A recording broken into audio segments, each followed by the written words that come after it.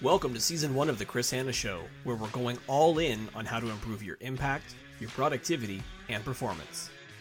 Today's podcast is brought to you by Evolving Management. Isn't it about time that companies and leaders rethink and evolve their approach to managing? Visit evolvingmanagement.com for featured content, blogs, manager toolkits, coaching solutions, and more. That's evolvingmanagement.com.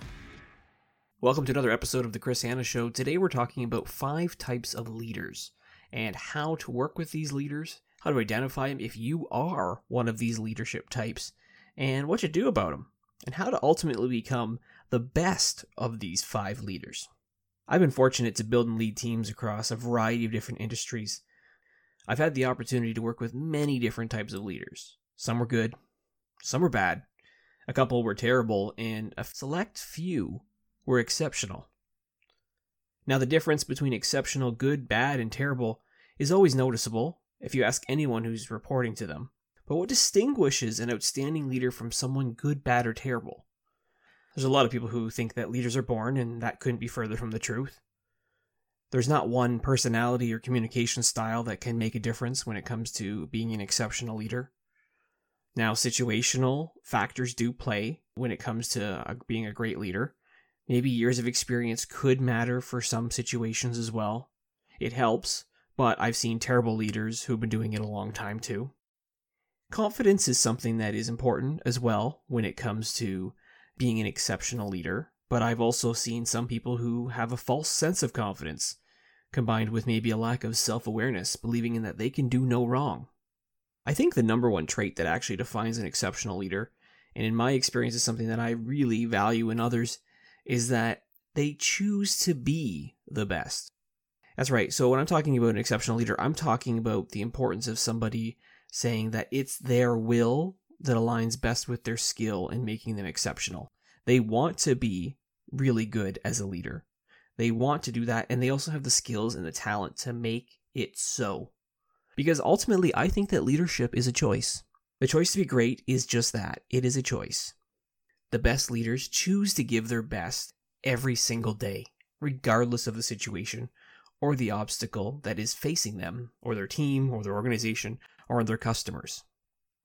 It is those who try to be the best of the best at what they do, that they demand so much of it from themselves first, that they're able to make sure that they're making the right choices when it comes to their personal development, and they're focusing on evolving their approach to leadership. Now, if it's true that leadership is a choice, then why do we see so many good, what I would classify as average or bad or terrible leaders out there? Shouldn't everyone in a leadership position decide that they want to be the best that they can be? Well, unfortunately, the answer is no. The truth is that leadership isn't for everyone. I've seen and heard it countless times throughout my career that people sometimes want to be a leader only to come to regret it later on, hoping and wishing for an opportunity to become an individual contributor again. The reality is not everyone is suited to be a leader. That might be the next logical step on the corporate ladder to get to the next level, but once they get into a leadership position, they're not as happy, not as fulfilled, and looking for something else. Some people just want the title. They want the money, the status that comes with being a leader, without putting in some of that additional effort and accepting that level of accountability that ultimately is required. When the going gets tough, the tough get going, they either give up or they start taking the easy way out. So as I said earlier, there are 5 types of leaders that I have seen throughout my career. Some are good, some are bad, some are terrible, some exceptional. But we're going to take you through the 5 distinct leadership types that I have seen. And each of them comes with its own challenges and opportunities. And as we talk through them, I think it's important for you to take a reflective moment here and look at yourself if you're a leader, or look at those who you might report to or work with closely throughout your organizations or throughout your history, and determine, have you seen these 5 leadership types out there? So the first leadership type is what I call the mistake. Unfortunately, some people are just not cut out to lead. Someone along the line decided to promote or hire someone who just isn't the right fit for a leadership role. Everybody knows that a mistake is made too, except for the person that we classify as the mistake. They're usually blind to their issues, so they carry on, they're ineffective, whether they know it or not, they're creating more work for everyone else. and that fails to provide value to the business and to the organization and ultimately to its employees. Now, team members will show frustration. Sometimes they'll express it to that leader themselves, or they express it to one another across the team with how incompetent they feel that their leader is, combined with the inability to communicate effectively as being a trait that is often seen when it comes to the mistake leadership profile. Now, driving forward with any sort of initiative successfully is really painful when it comes to the mistake. Usually it only happens because somebody else covers for them. Those who are hired or promoted, honestly, will start to give them a bit of a longer leash because they realize that they themselves have made the mistake. They'd like to erase that and hope and pray that the situation resolves itself. In more times than not, it honestly won't. The mistake will need to be addressed at some point. Now that leads me to the second leadership type, what I call the struggler. Now these type of leaders, they want to be successful. They really, truly do. But they lack the talent and the skills needed to do so. They are buried in their work and they struggle to keep up. Don't be surprised to see things like their email inboxes stack up deep with requests that are severely delayed. When someone does get a response from the struggler, it's half-baked. It's usually not making much sense. Concepts such as time management and efficiency almost seem foreign in terms of being a concept that a struggler can really resonate with. They overbook and they overcommit themselves to things that probably should have been delegated, but as a leader, they're oblivious to that.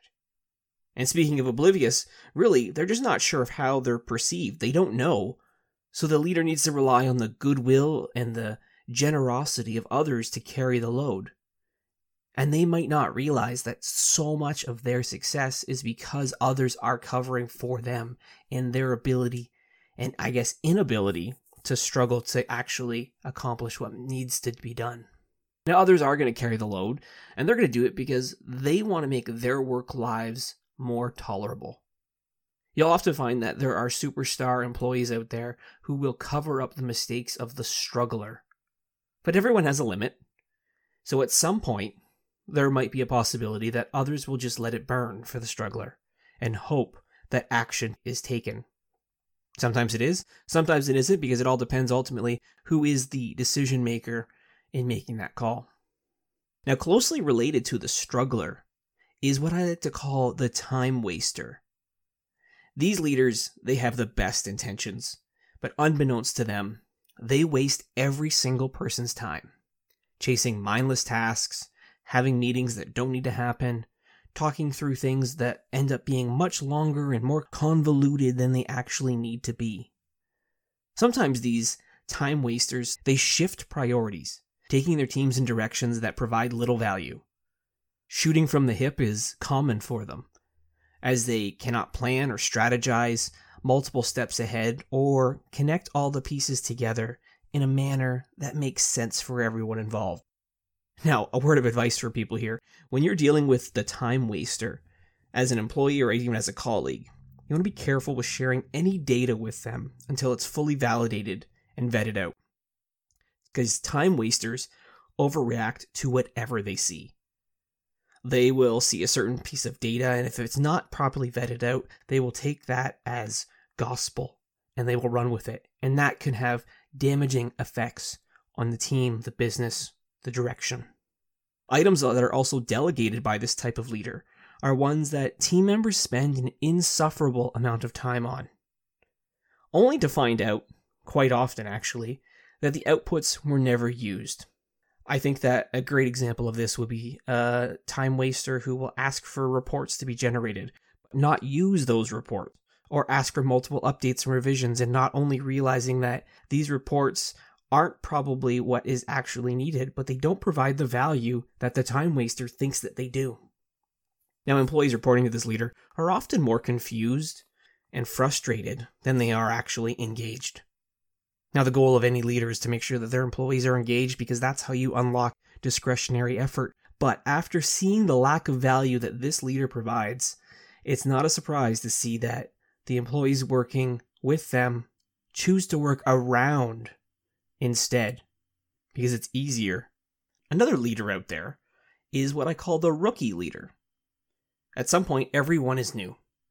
We're not born into leadership and we become experts right away, but everybody has a moment where they are the new leader. They could be just newly promoted to a team, from within, externally, whatever it's going to be. They've never led people before. When it comes to rookie leaders, there are two distinct ends of the spectrum, though. On one side, some rookie leaders know that they have a lot to learn, so they're humble, they listen, they learn, they step in where they know they can provide value. For these type of leaders, they slowly dip their toes into the water. They're getting deeper over time. Unfortunately, some are so reluctant to move forward that situations may force them to step up before they're fully ready. But ultimately, that's how experience develops. Now, on the other side of the spectrum, there are rookie leaders who, once promoted, solely rely on the dreaded positional authority. They demand compliance because they see that with their title comes the power to influence. They lean on the fact that they are the manager, the supervisor, the director, the executive of a certain area, versus actually gaining that trust and rapport with their direct reports. Some people believe that instantly becoming a leader makes it appear that they have mastered their role before even really gaining the experience required. If an ineffective leader is leading a team of already experienced leaders, that can be a recipe for disaster. Now, the final leadership profile is what I like to call the superstar. Now, it's obvious that based on all 5 profiles listed, the superstar is the best of the rest. They're confident in their abilities, yet they're humble enough to know and admit when they are not strong. These leaders ultimately display what I like to call balance. They have an eye for being more proactive than reactive. They also have a strategy in place that includes the short, the mid, and the long term. Excellent communication skills are paramount, and they are evident as existing and being embodied by superstars. Now, superstars, they recognize that the key to their success as a leader is ensuring that their team is successful first. They choose to bring their best selves forward, acknowledging the role that they play in positive employee experiences, but they neglect to take full credit for all successes too. Now, their mindset also is prioritizing establishing win-win relationships. This is important, and I've talked about it in a previous podcast episode where I talked about how to break down walls and silos. Removing obstacles in one team's way can only be done by fostering those win-win relationships cross-functionally. The breakdown between teams isn't really over personality conflicts of any sort. The breakdown honestly happens because there's a breakdown in communication. And that's where the win-win relationships that these superstar leaders, that's where it can make a difference and make the biggest impact. Now, superstar leaders also mentor others through creating a culture of coaching. They are focused on trying to mold the next generation of new leaders. They do it because that is what their job is. That's what they see their responsibility is, to create the next wave of leaders. They don't hold back and keep everything for themselves. They empower their team members to do what they need to do and make decisions. They inspire the way and they create a shared vision of the future. And they challenge broken processes. And it's through that empowering others to act that the biggest difference happens. Now, of these 5 leadership types, have you experienced or witnessed any of these? Maybe, after hearing them, are you currently questioning whether you are one of these leadership types? Maybe you are, and you don't know it. It can be really hard for us to look in the mirror and see ourselves how others see or perceive us. I would argue that perception is so challenging to manage. Many leaders feel like they're performing well, that they're meeting or they're exceeding expectations, when in reality, they're still developing or they're incredibly inconsistent. Some fail to deliver results, but they're unaware of that fact too. Now, they're unaware of that fact because maybe their leader is part of the problem as well, in not having those clear communications and those expectations shared.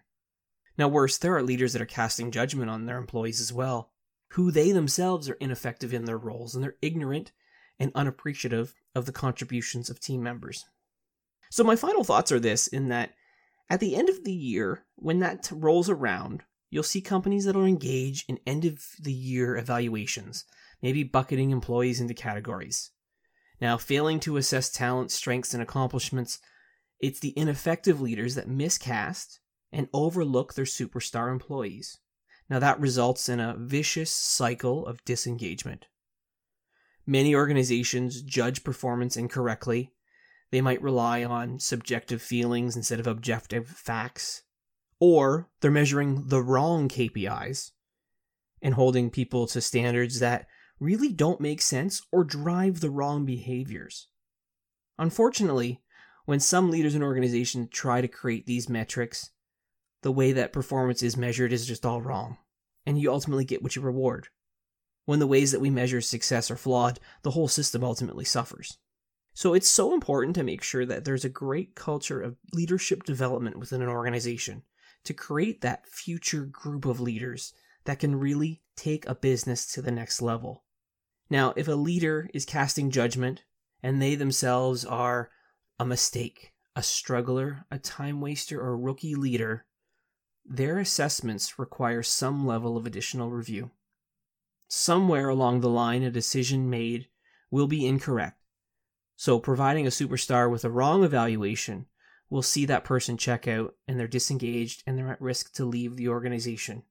You want to find those people who are the superstars, who are the leaders in the organization, and cultivate a culture that maximizes their talents. The more that organizations can focus on trying to create a culture of leadership development and a culture of coaching, the more that they will be able to produce outstanding results that help their organization thrive and not just survive in today's hyper-competitive marketplace. You've been listening to The Chris Hanna Show. To have me speak at your next event, or for additional solutions to help you achieve more than you thought possible, visit chrishanna.ca today. For other solutions and resources designed to help companies and leaders rethink and evolve their approach to managing, be sure to check out evolvingmanagement.com. Lastly, please remember to subscribe and share to receive the latest episodes wherever you listen to your podcast. We look forward to connecting with you again soon for another episode of The Chris Hanna Show.